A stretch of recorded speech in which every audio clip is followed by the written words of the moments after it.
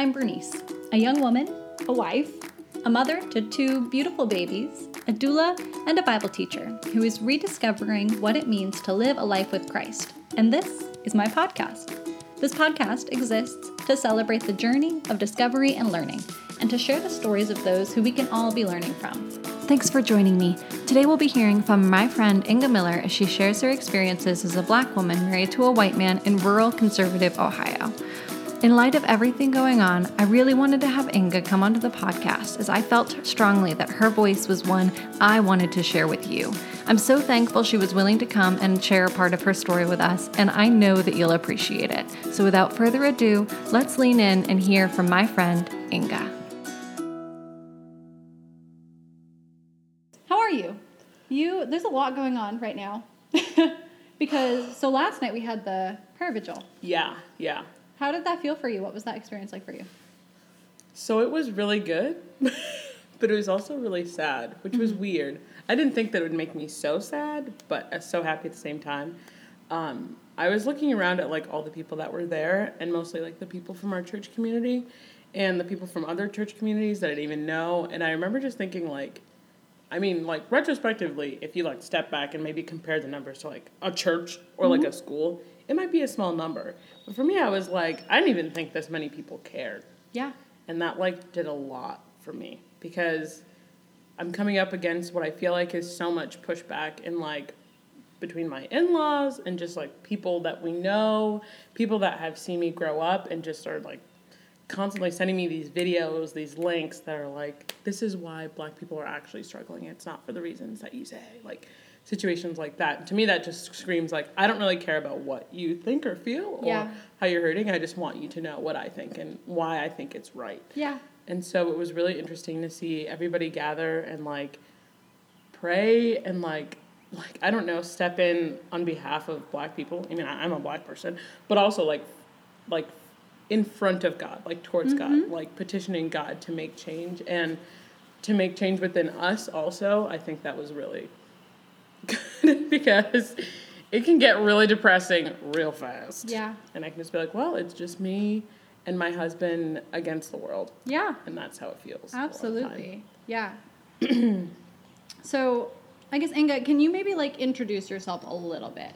Because you mentioned a couple things. So you didn't really grow up in Ohio. Where did you grow up?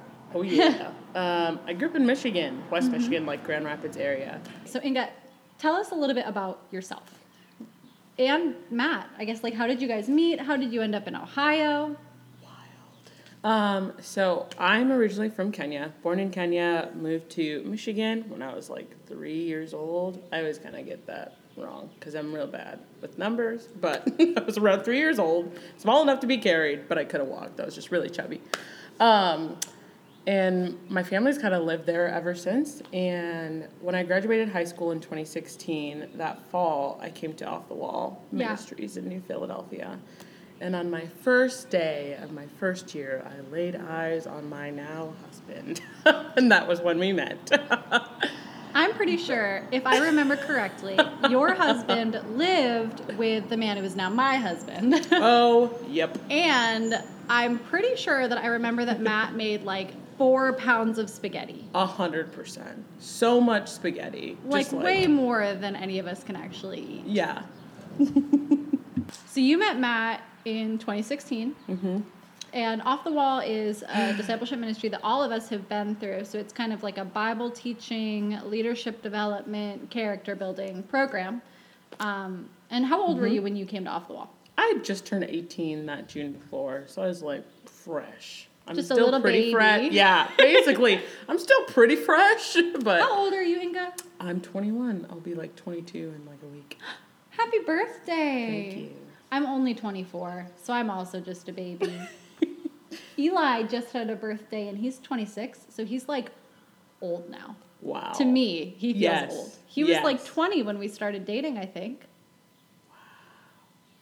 Wow. I'm not sure. It's been a while. Maybe he was 21. No, I think he was 20. It was wild. Close to his birthday. Oh. Yeah.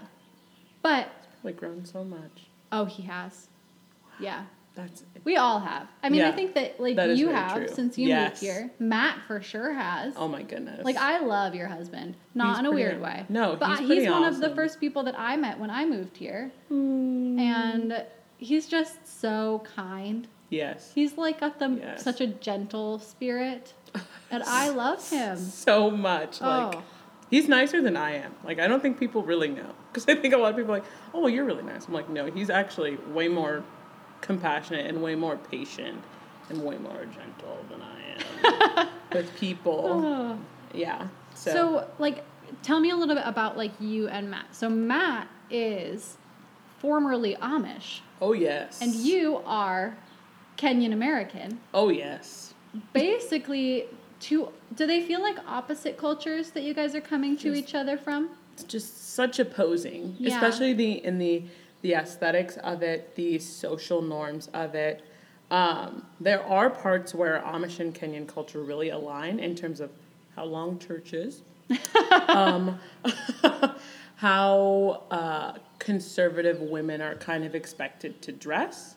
You know what I mean? Like, when you're in the church setting, have your knees covered, don't have too much of your shoulders and your chest exposed, or like the African nuns will come cover you, which is not great. Been there. But also in terms of like, I don't know, how there are some things that just kind of just are. And there's not really a reason why for them most of the time, so. Like, they are heavily dependent on tradition. Yes, and Yes. passing these traditions down Yes. and like encapsulating them, and Yes. like they go on and on and on. But in most parts, in the social structures and the aesthetics, just so opposing each other. Sometimes I was like, how's this ever going to work? Because we were friends first. So we were friends for like a good 6 months. And I'd actually met his parents and his siblings and his nieces and nephews. Me and 2 other of my friends from Off the Wall. We went and we got horse and buggy rides because that's what you do when you know someone Amish. You go get a horse and buggy ride. I know your husband. Listen. I know lots of Amish people, and I have not had a horse and buggy ride in the 6 or 7 years that I've lived here. It's not because I don't love horses. Everyone knows that I love them. What? Last night, my son ran, like, away from me to a horse that was a clear quarter mile away. He just saw it, screamed, and ran. So we love horses. We have not gotten horse and buggy rides yet. Wow. So if you're listening to this and you want to hook us up, we will say yes. Yes, please. So you fell in love with Matt because of horse and buggy rides. Obviously, it must have been that. Because I was like, okay. Because I had pretty set in my mind when I moved to Ohio. Like, I was like, hey, God, no boys, none of this. I didn't come here for a man. Listen. I came here to study the Bible. See? I was and like, go home. Yes. I'm like, 9 months in, 9 months out, like a well-timed pregnancy. I am not going to stay here any longer than that. And I was just like so hardcore committed. So I remember like when I met Matt, he's such like a genuine person, you know? And I remember thinking like, okay, but what's wrong with him? Like deep down, I'm like, He's too good to be true. yeah. Basically. But yeah, I'd met his parents when we were still friends, and so I had lots of crazy hair back in the day. I mean, I probably still will. I shouldn't even say back in the day. But I had blue hair at that time. I think I'd just gotten my nose pierced, like, and everything was kind of sunshine and roses because it was like, well, this is just Matt's family. Yeah. It's not like I'm trying to get them to be my family. They don't have to like me. I can be myself. See, yeah. No pressure. Like, well, they're just friends, you know? It's whatever. No big deal. And then you married him. Yeah, I did. And you were there for that part. I was. It was a blast. It was wild. Oh, my goodness. But, yeah, he was born and raised here in Amish country. He got a passport for his first passport when we were dating. Like, he'd never really left much of the country. Like, he'd gone on, like, maybe some mission trips, like, I think within the United States, but not really, like, really traveled. Like, right. He hadn't been exposed to a lot of different cultures, for sure. Yeah. Because even if you're in the United States, like, it's not a homogenous culture, but the circles that the evangelical church travels in tend to be similar wherever you land. This is 100% correct. Yeah. So, it was just a wild, interesting ride. Definitely, as soon as we started dating, that's when things got more difficult and just more complicated, and us really taking a step back and looking at our cultures and being like, oh, these are very different. Yeah. And we have very different views on how men and women should be and what Christianity looks like and what the staple family idea kind of looks like, like situations like those. So we kind of talked about how you are a Kenyan American woman married to an Amish man. Mm-hmm. We live in a really conservative community. You are married into an Amish family. Mm-hmm. The churches around here are all very conservative. Mm-hmm. Even the ones that are quote unquote more liberal are still very conservative. Yep. And I don't know, what has kind of your experience been living in this community, like dating and marrying a white man in this community? I think that a lot of times I hear people say that what they love about living here is that it feels like the world 50 years ago. That is what I hear a lot of, of people who are my parents' age say. But then I think of the world 50 years ago, oh, and it might have been fine for like a white girl like me, but the world 50 years ago for a black woman like you was not easily navigated. Yep. So I guess what has been your experience here? I think it's been interesting because I feel like I'm not really a person that would fit into a lot of the bubbles and molds I feel like there are for women in general in this area. Kind of like there are really specific roles you're supposed to fill and not go outside of those. Like you should be at home and you should be doing this, that, and the other thing. And all of these things are your responsibility. Just because you are a woman. So yes. like around here it's very, it's not even culturally accepted. It's almost culturally mandated. Yes. That women stay at home with the kids, that women cook all the meals. This is for sure true in the Amish community. Yes. But there's so much influence in the English community that there is a lot of an expectation that the women are not going to have a ton of outside the home work.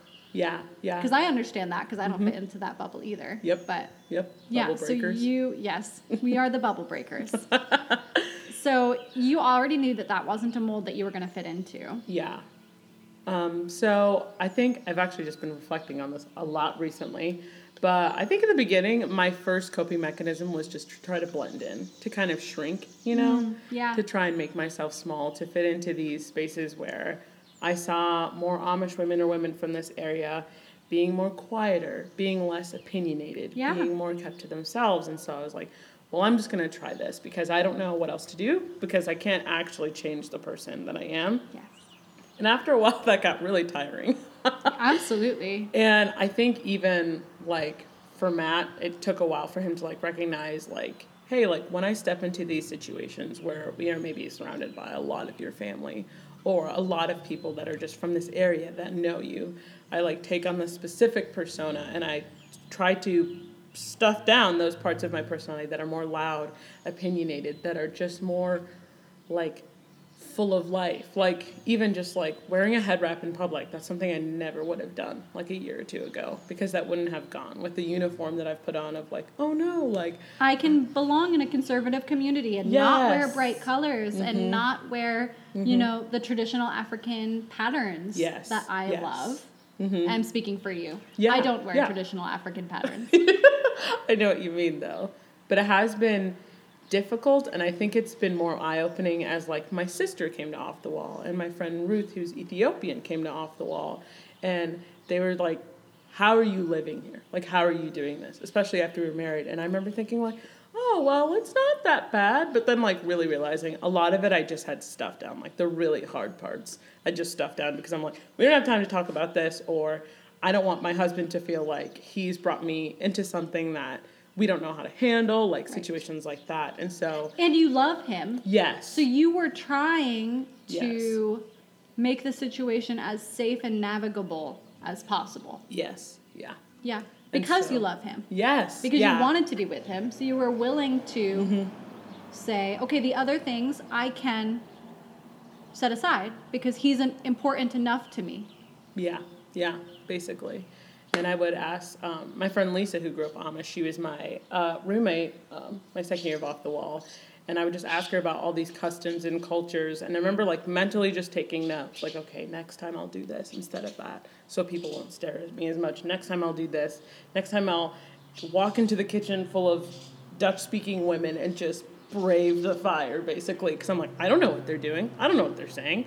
I didn't know there was all these expectations that were there, but like nobody was really saying them ever. So it's been interesting to see things from the outside in. And even just like last night, we like went to Dairy Queen to get some ice cream, and there's a bunch of people sitting outside, and we just get stared at all the time because people assume that, first of all, like interracial relationships do not happen in this area.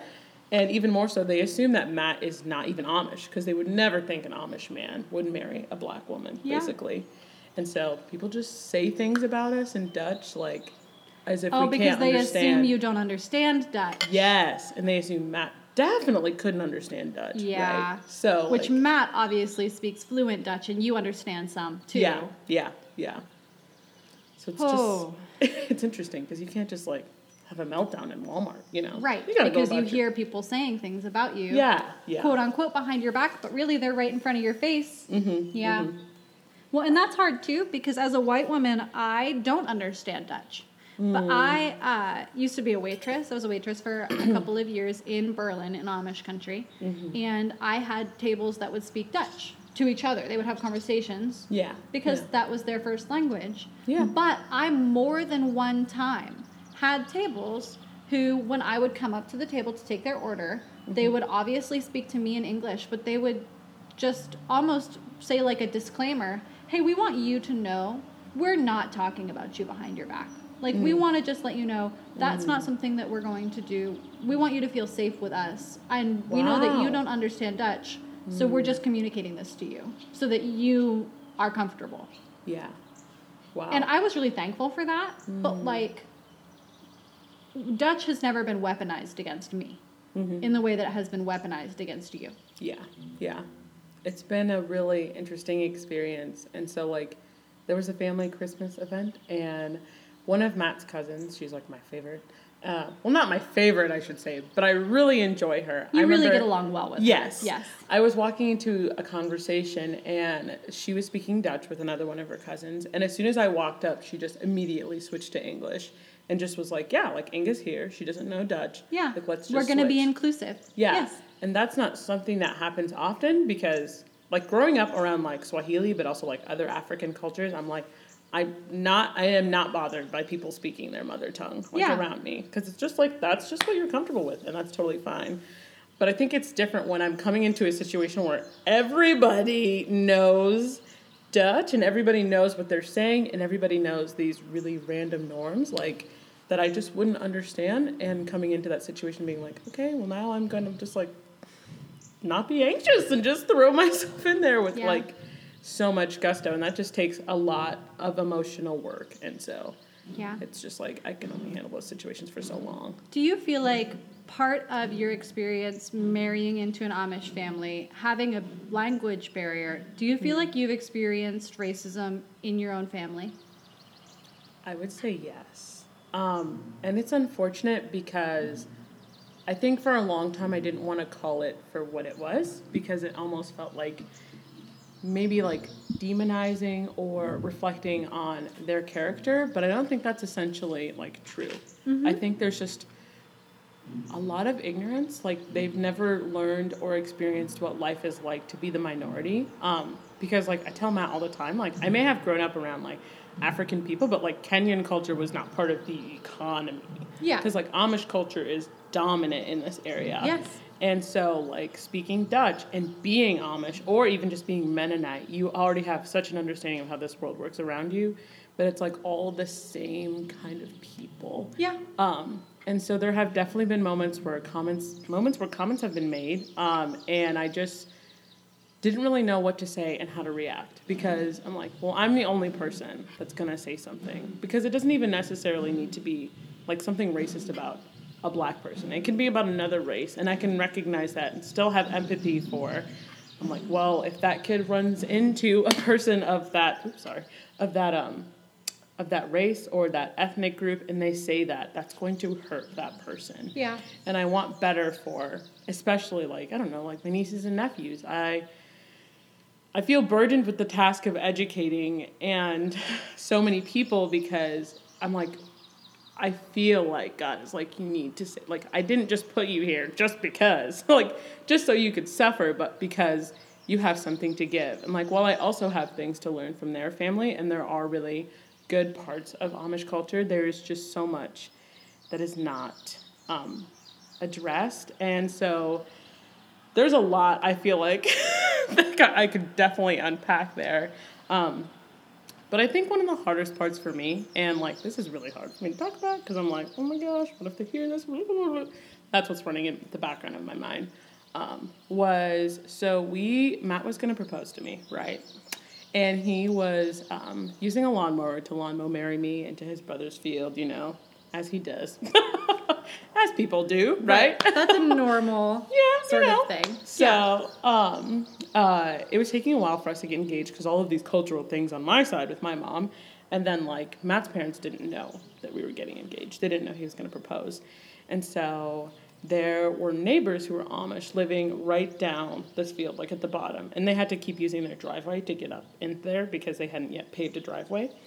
And so these neighbors found out what Matt was doing, and that got back to Matt's parents. And so when Matt went to his parents to ask if they could borrow their lawnmower, because something happened with the lawnmower he was using, they said no, because they knew what it was for. They knew that it was proposing to me, who is a black woman. And so it's hard because most of the time during these conversations, I think Matt had a hard time not defending his parents. And so being like, well, they do love you and they do like you. And I'm like, okay, but if you want to love me, you need to take all parts of me exactly as I am. Not the version of me that speaks Dutch fluently, not the version of me that never dances anymore, not the version of me that never wears bright colored clothing or big earrings or is loud, you know? So that was probably the hardest for me because there is this feeling of almost feeling ostracized because I'm the only black person, so if there's going to be a black joke, obviously it's going to be about me. And so moments where I've just felt like there is no way that I can stand up for myself and like come out of this unscathed, or like if someone would just say something really, really ignorant and like they get a pass because it's like, well, that's just how they are. And I'm like, but am I gonna spend the rest of my life making them comfortable? Like asking their kids, like, why would you say that? Why would you say this? You know what I mean? And so a lot of times, like, things might get said, like, especially by the kids, and, like, the adults may not hear, but, like, I always hear, and it just, like, cements in my brain. I'm like, what am I going to do about this? Like, because I don't want to bring our kids into a situation where I have to prepare them every time they want to go spend time with their family. Right. Because you are a black woman and you will have black babies. Yes. And so for you almost have this burden of having to condition your children and your family to make it a safe environment for your own children within the context of their own family. Yes. Yeah. I'm sorry. Whew. Yeah. It's a lot. I feel like Matt and I are just really getting into the beginnings of what it looks like. I think especially for Matt to have to call things out for what they are, because there is this huge like conservatism, republicanism, like belief, even though in my opinion, I think there's a lot of things that are lacking in the understanding of how these political parties work, especially for Amish people who have not don't traditionally vote. Yes. Who don't traditionally participate in the electoral system. Yes. There is this idea that the Republican Party is the Christian party. Yes. Yeah. And so therefore we align ourselves with that party. Yeah. Yeah. But they don't have an understanding of the larger political context. And this is obviously not all Amish people. Yeah. But the Amish culture does not, on the whole, engage with politics. Oh, yeah. For religious reasons. Yes. And so they are just attempting to do the most Christ-like thing. They have good intentions, but they are maybe misaligning themselves. Yes. And so that's been just tricky figuring out, like, what situations are we going to speak up in, what is that going to look like? And so right now for us, it's a lot of regrouping. Matt and I figuring out, okay, like if this happens, what are we going to say? What are we going to do? Is it okay for me to just be able to walk out of the room? Because sometimes it's just too much. Like I can't like ignore racist comments and then just like pass the mashed potatoes all the time. But also like I shouldn't be expected to. So I feel like this summer I kind of hit this spot where like all of that armor, all of that uniform, I feel like kind of that disguise I was putting on is just completely gone. And I don't know how or why. I feel like God was just like, no more of this, basically. And so I feel very raw and very like sensitive, which is like, I'm already a sensitive person. But like... Does it feel heavy to you that the burden of explaining racism is all on you? Yeah. It's very heavy. Because...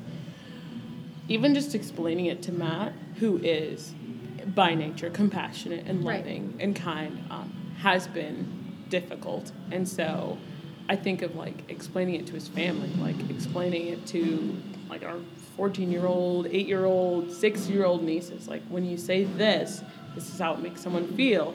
And this is why there's all these things, that go behind it, like having people that in Matt's family, maybe even like cousins, aunts, uncles, grandmas, grandpas who don't really understand like, oh, like you can't say the N-word. I don't care if it's in English or if it's in Dutch. It's not okay. Right. But it's like a lot. Yeah. It's very, very exhausting because first and foremost, Matt is he's my person, he's my main squeeze. Right. And so he's the person that I want to educate the most gently, the most compassionately, first and foremost, because he will then be able to speak to his family in a way that I just can't, especially as a woman. I just can't. Right. I'm supposed to just always align with my husband, and that's just not how we have ever worked and functioned. Yeah. I mean, we have a rule in our marriage. Blood deals with blood. Yeah, yeah. So I have the hard conversations with my parents. Eli has the hard conversations with his. Not because I don't absolutely love Eli's parents. I do. And I am so lucky. I feel like I have the best in-laws in the world. But it's hard, especially because we've only been married for 3 years. You guys have only been married for 1.5 years, right? When you are the newcomer to the family, it can kind of feel like it's hard to have that conversation with your in-laws. Yeah, yeah. And I think especially so in those situations that are, like, matter so much to you. Yes. Where it's like, okay, like, this cannot, this cannot go on. But even just, like, like the task of addressing some of these things, I would have to, like, sit down and give, like, a history lesson. Which I'm like, I can't give that unless you're also willing to hear me. Yeah. Yes. Because there are just certain people in his family, like, they just want to be right. And that's it. Like, they just want to be the right person. Like, I could say anything, and it would just be like, well, actually, this is this way. I'm like, well, it's not.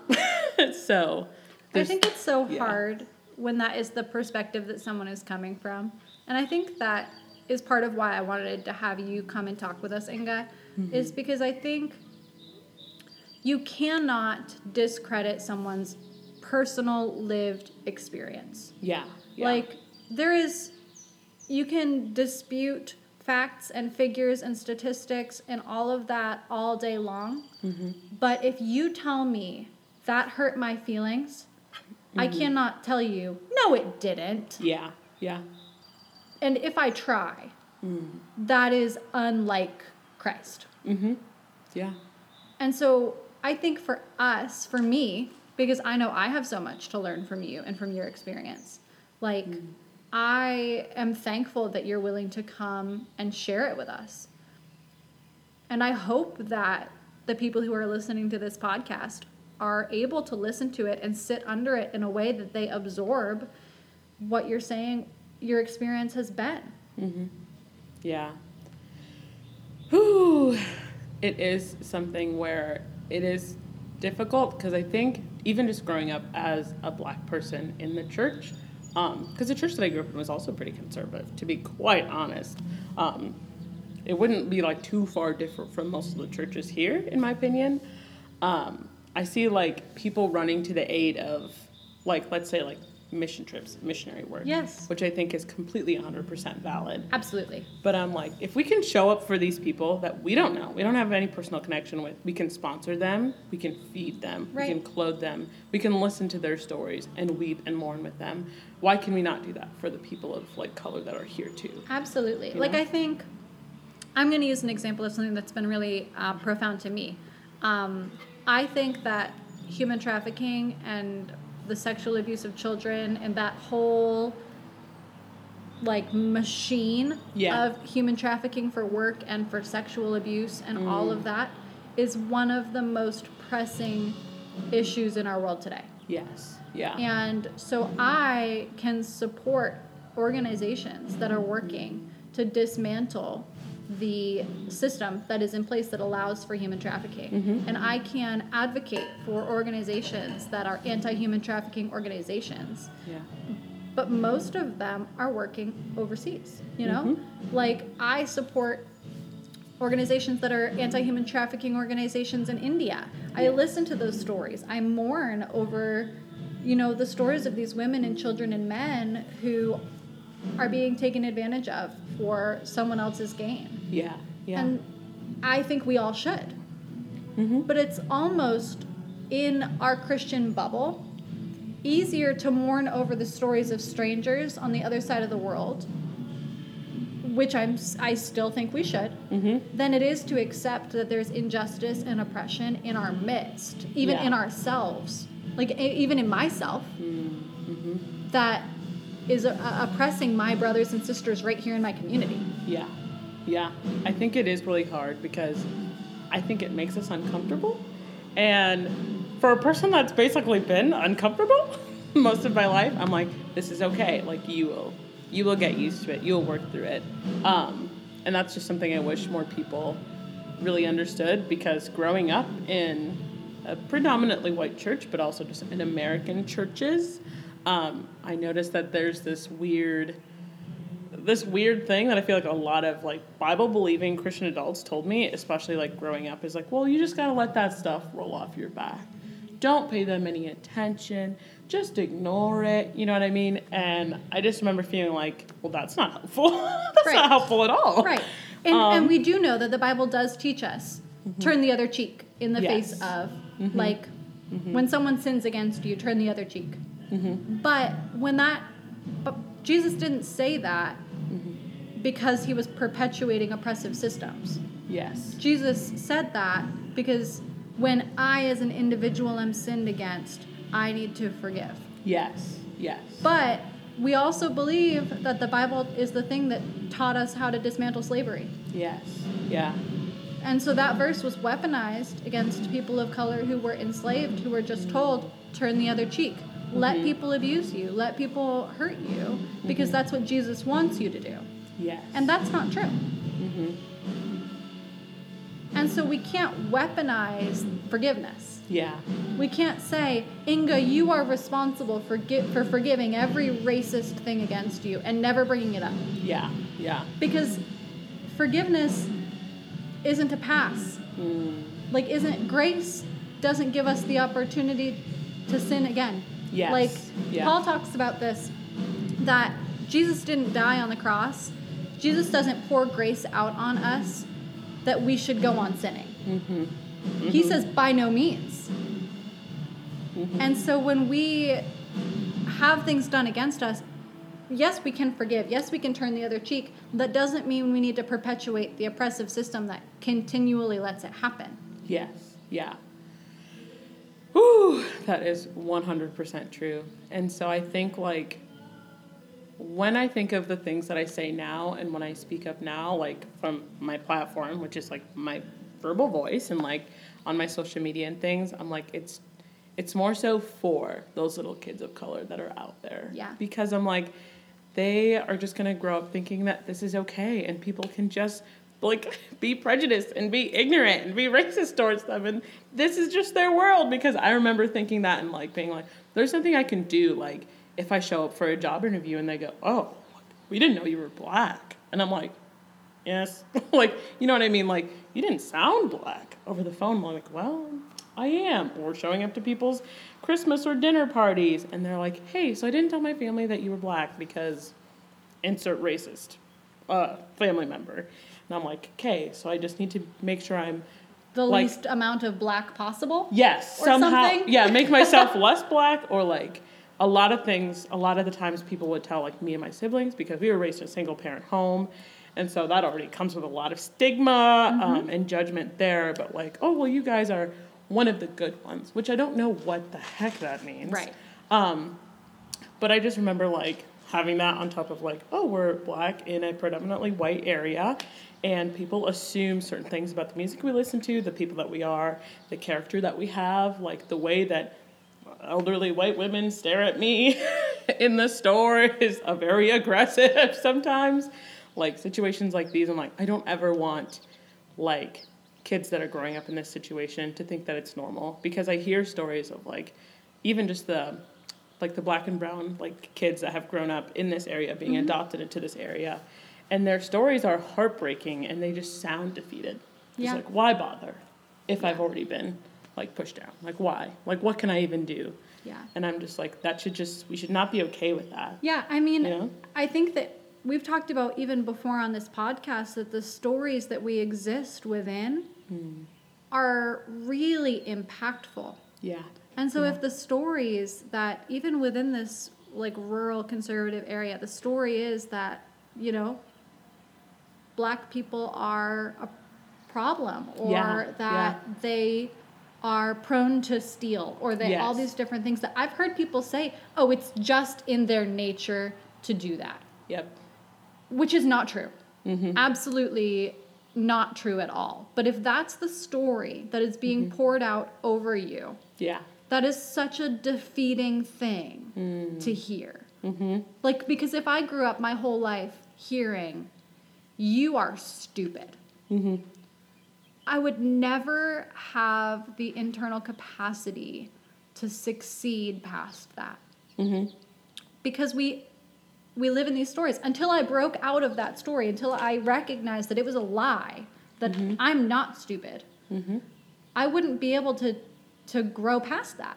Yes. And so when we raise, like, our black and brown brothers and sisters in these oppressive stories about these ideas about that their race makes them, like, lazy, or that the color of their skin means they won't succeed, or anything like that, that is fundamentally suppressing those children. Yes. Because they can't grow past that story until they recognize it's a lie. But people really believe that. Yeah. People really believe that black people are just lazy, or that black people, like, most black deaths are black on black crime. Things like that. And they use those statements to be hurtful. Yeah. Yeah. And I think even just like all of the stereotypes and things that go along with it, it's difficult, because I think like, it's like, yeah, like we're in the same school or we're in the same churches, like as me and like the white people that are around me, but we're not coming up against the same prejudices. Absolutely. You know? And so like hearing these things, you grow up and like, there are other people who mean well that are like, well, don't listen to them because you can be anything you want. And I'm like, yeah, but I'm going to have to work 10 times as hard to get exactly what you got at the same, like at the same level. So I would always get very upset when people would be like, well, why do we need scholarships for just black children? Like, that's racist. I'm like, well, maybe it's because they didn't have a chance to get the scholarships you're getting. Like, Right. And simply because they're black. Like, let's be honest. Like, when people see Cheryl and they see Shaniqua, guess who's getting chosen? Right. Probably Cheryl. Because they're assuming certain things about that person's character just from the name they've been given right off the bat. Absolutely. And it's because we live in these stories. I think, Inga, one of the things that you've talked about, too, is that, like, growing up in the social media age, you have been exposed to, like, from like, your childhood, and so have I, like, these black and brown videos of death. Yeah. Yeah. So I remember when Trayvon Martin, when that was all in the news. Mm-hmm. And now with social media, I remember when the death of Eric Gardner was being circulated on the internet. Mm-hmm. And I remember when the death of Tamir Rice was being circulated on the internet. Even if it wasn't like the video of him dying, when that was the predominant news story. Mm-hmm. What has it been like for you living in that, in the midst of that, growing up in the midst of that, navigating, you know, becoming an adult in the midst of this media storm of death, of people who look like you? Whew. I'm sorry if that's like a really loaded, I know that it's a really loaded question, but I don't think that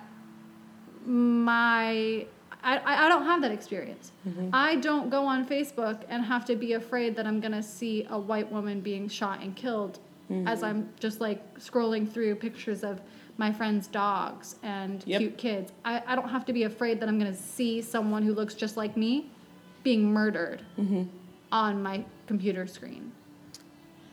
I think it really, like the first, like going all the way back to Trayvon Martin, I remember like reading about that and just like seeing all these things and being like, oh, this is terrible, this is terrible, this is terrible, but also just like not seeing a lot of people that were not of color saying anything. And even so, like all of these situations, like, well, did he do this? Did he do that? Did he look like this? Whatever. And I remember like there still being protests and things, but like not to the magnitude that there is now. But I just continually seeing these over and over again because, like, you know, Facebook started doing those things, or Instagram, where they would cover a video, right? Yeah. If it was too graphic. But seldom ever were these videos of police brutality against black and brown people ever covered. I would, like, uncover something, and it would usually be, like, some sort of animal abuse. And, like, that's horrible. I don't want to see that either. No, right. You know? But like as a doula, I follow lots of like birth like resource pages. Yes. And often childbirth will be covered up because it's quote unquote too graphic. Yes. But we're covering up these graphic images of children being born, but we're not covering up these graphic images of men being killed. Yes, yes. And I think the last video I watched where I was like, okay, I know what this is going to be, probably was the Philando Castile shooting, because just the sound of this woman and this child in the backseat. Yes, because in the case of the Philando Castile Yes. shooting, this was a black man who was pulled over in his car. He had his fiancée in the car with him in the passenger seat, and the 4-year-old daughter of his fiancée was in the back seat. Yep. Yes. And he was shot in the vehicle. And so, in my blatant opinion, I'm like, that was wrong. That was horrible. And I think just listening to this child, like, screaming in the background. Because a man is being murdered in front of her eyes. Yes, and she's now a man fearing who for she her loves. mother's. Yeah, and she's fearing for his life because she doesn't really know that he's already dead. And she's fearing for her mother's life. She's fearing for her own life. And I'm just thinking, like, that is the kind of trauma that I'm talking about. Like, seeing all of these images in these videos, like, to me would be like watching The Boy in the Striped Pajamas over and over and over and over. Just seeing these gruesome pictures that we can't look at for too long, right? Because they start to break our hearts and they start to break us down. And, like, at least when I look at something from history that happened a long time ago, I can say, oh, well, that was, like, way back, right? But this is like, oh, this happened yesterday. Right.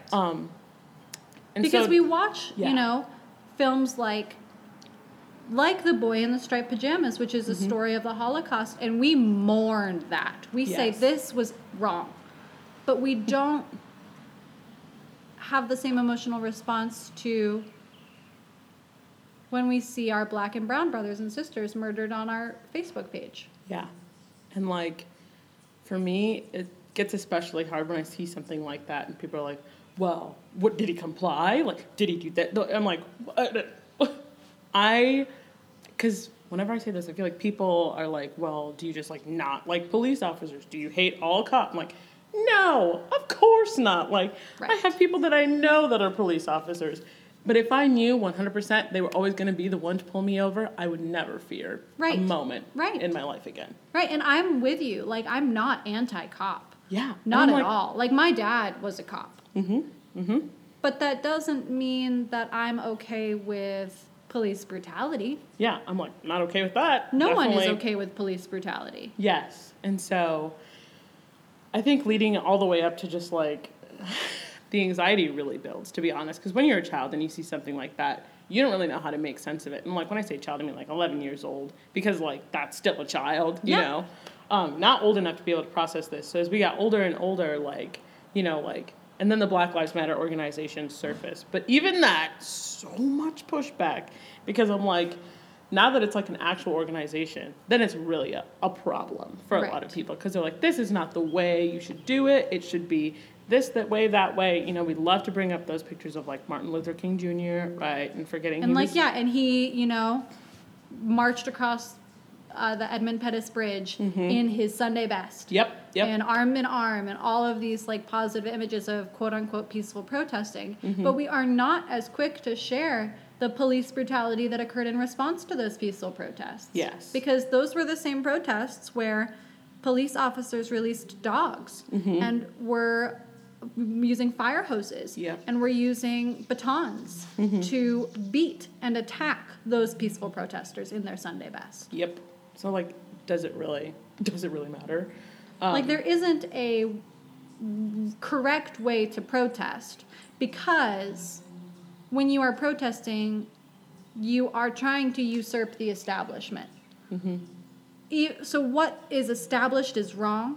So when we are protesting, we are trying to undo the wrong.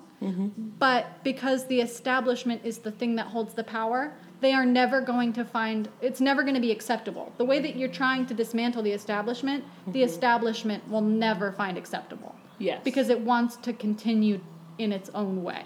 Yes. So there is never going to be a quote-unquote correct way to protest.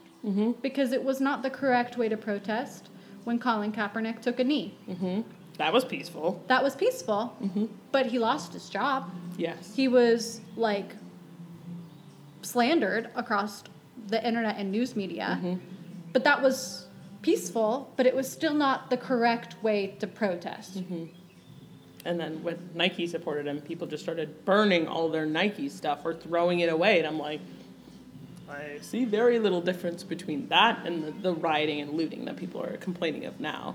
Because I'm like, I don't know when, because I feel like anger is an emotion, like, in the Christian community that's not okay. Like, is highly demonized or just, like, questionable, like, if it's all right, you know?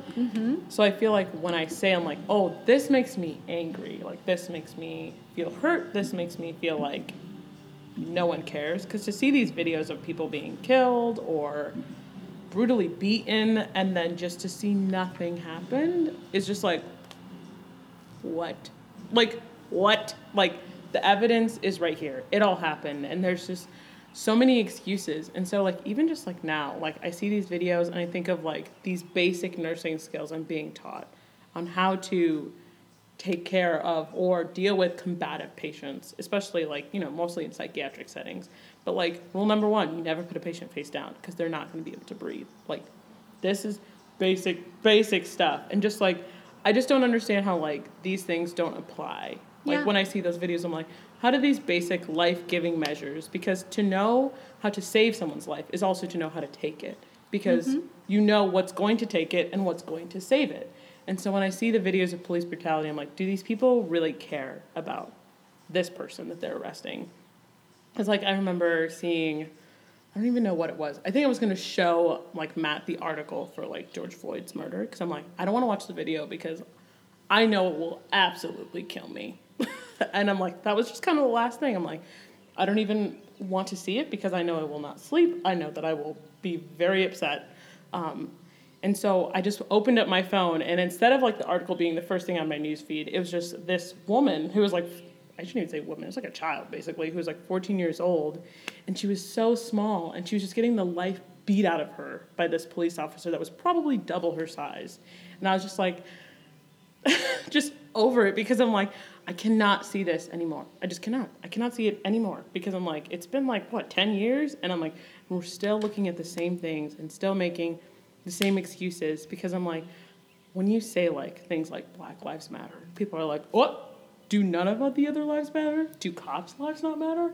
I'm like, obviously that's not what I said. Right. Like, that's because not... we affirm Yes. all human beings are created in the image of God, are significant, are important, are valuable, beautiful, and made in the image of God. We are image bearers. Yes. And so we are not saying that the lives of cops don't matter. Cops are image bearers. Yes. Yeah. Like, children are image bearers. White people are image bearers. But black people are image bearers who are being systematically oppressed. And so when we say Black Lives Matter, we are saying all lives matter. Absolutely. But right now, these are the lives that are being hurt. Yes. And so these are the lives that we need to stand up and defend. And I think it's just like something that I get a lot of like pushback sometimes. Well, I see a lot of pushback, I should say. And people that are in the pro-life movement are often like, well, if they really cared about Black lives, they would say something about these abortion rates amongst Black people. And I'm like, okay, but these Black babies in utero, in the womb, they turn into Black children and Black adults. I was a Black baby once, like I was a Black child, and I'm a Black adult, and I'm seeing you not advocating for these children. Yeah. You are not doing anything. I'm like... And when we say if Black Lives mattered, then we would reduce abortion rates, we are reducing the abortion rates to, well, Black women are just choosing to murder their babies. Instead of saying Black women undergo abortions at a higher rate because there are much higher levels of poverty. We know that in white communities with high poverty levels, the abortion rates are much, much higher. We know that Black women undergo abortions at a higher rate because there is less family stability. And we know that that is because 1 in 3 adult Black men will be incarcerated. So we know that Black women undergo abortions at higher rates because their neighborhoods are often less safe. And we know that that is because of neighborhood redlining. We know that is because of judicial policies that have put Black people in economic disadvantages. Yes. And so when we say things like, well, if Black Lives Mattered, we'd have less Black abortions, we ignore the white aggression that has created an environment that makes the Black abortion rate so high. Yeah. Because yes, I would love to see less abortions, but the way that we reduce the amount of abortions that happen is by changing the policies, changing the environments, changing the family structure to make it safer for children to be born. 100%. And I don't think that gets talked about often enough, because like even like there are a lot of Black women that are single moms, like Absolutely. a lot, you know, and that also adds a lot of stress and pressure onto them. But like what happens when we see them using like the SNAP cards or like, you know, like things like that, like the government benefits, like they get side-eyed, they get belittled, they get judged. So like what do you want her to do? Like, Right. She has to feed her children. When she works 2 jobs, but she's not sitting at home with her kids all day, it's like, well, if you really cared about your children, you'd be home with them. Like, Right. So I'm like, so these Black children get born, but like also like they suffer. Yeah. And I'm like, where does the church come in to that? Yeah. Because it's not so much just whitewashing their version of Christianity. Right. Right? Let them come in and dress how they want, appropriately, you know, but dress how they want. Do not take away all of their music. Do not tell them they need to speak differently. Let them listen to Lecrae. They don't have to listen to Chris Tomlin. Like, you know what I mean? Let them embrace their Blackness, because, like, Christianity has been so severely whitewashed that, like... But you don't need to be white to be a Christian. Yes. Because, and maybe this will come as a surprise, Jesus wasn't white. True. I don't know why he's depicted as white all the time, because I'm like, what? Jesus wasn't white. The early church fathers were not white. None of the disciples were white. St. Augustine was not white. Like, some of the most formative voices in our Christian history were not white. This is a movement, a relationship with a God who came born as a brown baby. Because he was supposed to look like everybody else. If Jesus had born a European man with soft, wavy brown hair and blue eyes, he would have stuck out like a sore thumb. That would have been like, who the heck is this? Right. Like, Right. You know, and he might have even been idolized because if he was different and not persecuted, not beaten, and not hung on a cross. Right. So I think it would have been totally different. But I definitely think that's so important because growing up a black kid, you never see pictures of Jesus looking anything else than standard European, like beauty standards. Right. And it's just like Jesus, the image of Jesus feels so far away because you're like, I can't understand how we are the same, how we have suffered the same. And you know that Jesus did suffer, but it's like there's just big disconnect in all of these bridges. The bridge to get there is so long and takes years. And so it's really a tragedy because I see why growing up, like, because the church that I grew up did a lot of outreach. And so like the apartments that we grew up in, because we grew up in an apartment because that was what my mom could afford. Right. And they weren't the best place to live. So like back then they were kind of considered like the ghetto area. Right. But that's something that like I was aware of as a child, but like not really because you're a kid. Right. And so I noticed like as I got older, less and less of the kids that I'd grown up with in that area would come because of a lot of the stigma, a lot of the backlash. Yeah. Even like their parents, like, okay, like, yeah, you can be here, but can you please marry your boyfriend? Can you please figure this out? Can you please, like, not have kids without being, like, you know what I mean? Like, there's all of these stipulations because you have to fit into this certain culture. And it wasn't even necessarily my church they were leaving, but just most churches. Yeah. And so I'm like, that's what you start to grow up and realize, like, okay, I'm going to have to be this certain way in these certain environments, and then when I come home I can be myself truly. Yeah. And so like if someone hears me listening to rap music, they're not gonna be like, oh my gosh, are you saved? Like, you know what I mean? Like that like situation, and just like there's not enough room for black kids to be themselves in these spaces, and I don't think people really realize that.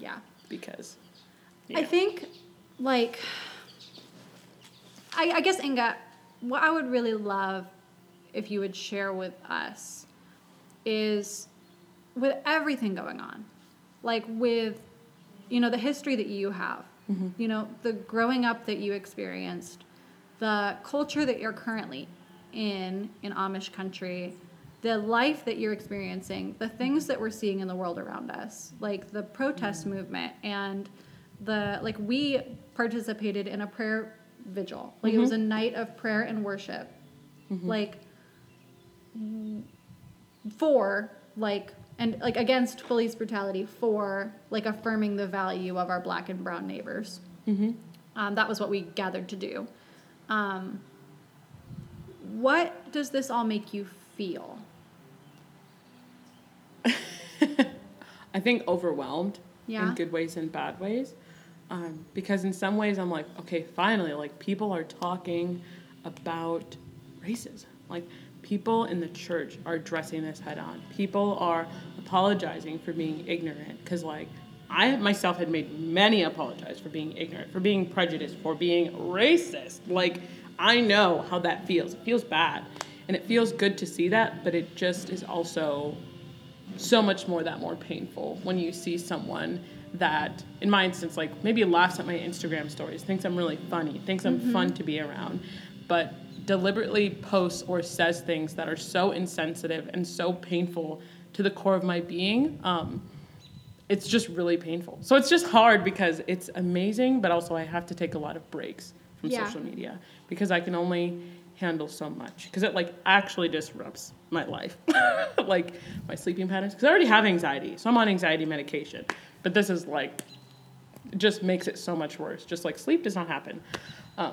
So it's amazing, but it's hard, I think, even like when I come down to like my personal circle levels. So like conversation with Matt's family and like things like that, it's hard because it's like everyone is talking about it, but then like the people that are really close to me, sometimes I feel like, not my friends, more so like my in-laws, like figuring that out, that can be hard because like I have a lot to say, and people can see what I think and feel on my social media, but I think for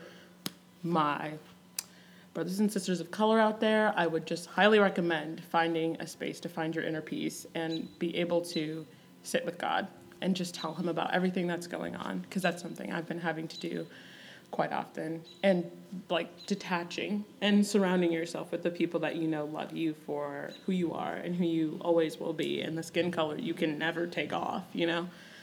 And so it's been amazing to see so many people from our church reach out to me and be like, hey, like, I see you, I validate you, what you're saying is true, because this is the only experience I have is what I've lived.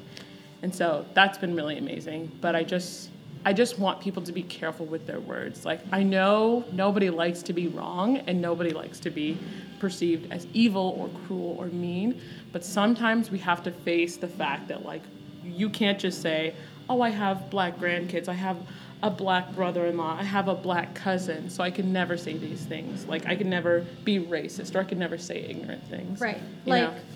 I have a black friend, so I'm not racist. Yes. Yeah. That. Like, racism isn't as cut and dry as that. Mm-hmm. Because I'm friends with you, but I still have to deal with, in my own heart, like, sometimes I think, like, and not ever about you because I know you, but I know that I have, you know, driven past someone on the street who was black and locked my doors of my car, just reflexively. Yep. That's racism in me. And I have to deal with that. And I have to deal with it in myself. And we all have to deal with it in ourselves. Yeah. Everybody has to do the hard work. So I feel like it's really crazy. It's just a crazy time. But it also could be phenomenal for what God could do through the church. So I want people to realize, like, this isn't a secular problem, a worldly problem. This is our problem. We're the church. If people aren't going to stand up for injustice, we have to be first, you know? I can, like, think of, like, the Black Lives Matter organization as is, and I'm just like, imagine what this would have been like if way back when Trayvon Martin, like, when that happened, like, if the church had stepped up then. Yeah. It would be so different. Yep. Right? We can't complain about, like, worldly or secular organizations that do what we should have done first. Right. So. Absolutely. Yeah. It's been amazing to see that more people care than I thought they cared.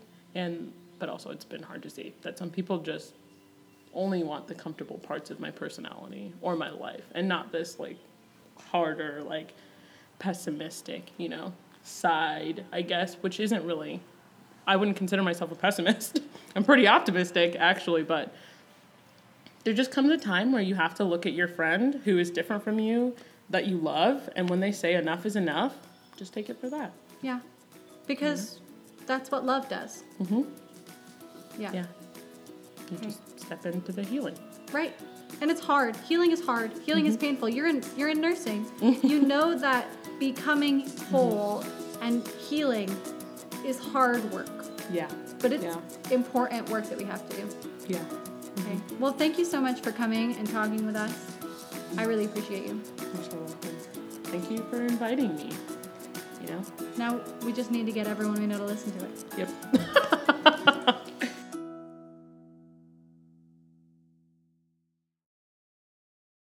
Let America be America again. Let it be the dream it used to be. Let it be the pioneer on the plain, seeking a home where he himself is free. America never was America to me. Let America be the dream dreamers dreamed. Let it be that great strong land of love, where never kings connive, nor tyrants scheme, that may be crushed by one above. It was never America to me. Oh, let my land be a land where liberty is crowned with no false patriotic wreath, but opportunity is real and life is free. Equality is in the air we breathe. Romans chapter 12, verse 15. Rejoice with those who rejoice, weep with those who weep. 1 Corinthians chapter 12, verse 26 and 27. If one member suffers, all suffer together. If one member is honored, all rejoice together, how you are the body of Christ and individual members of it.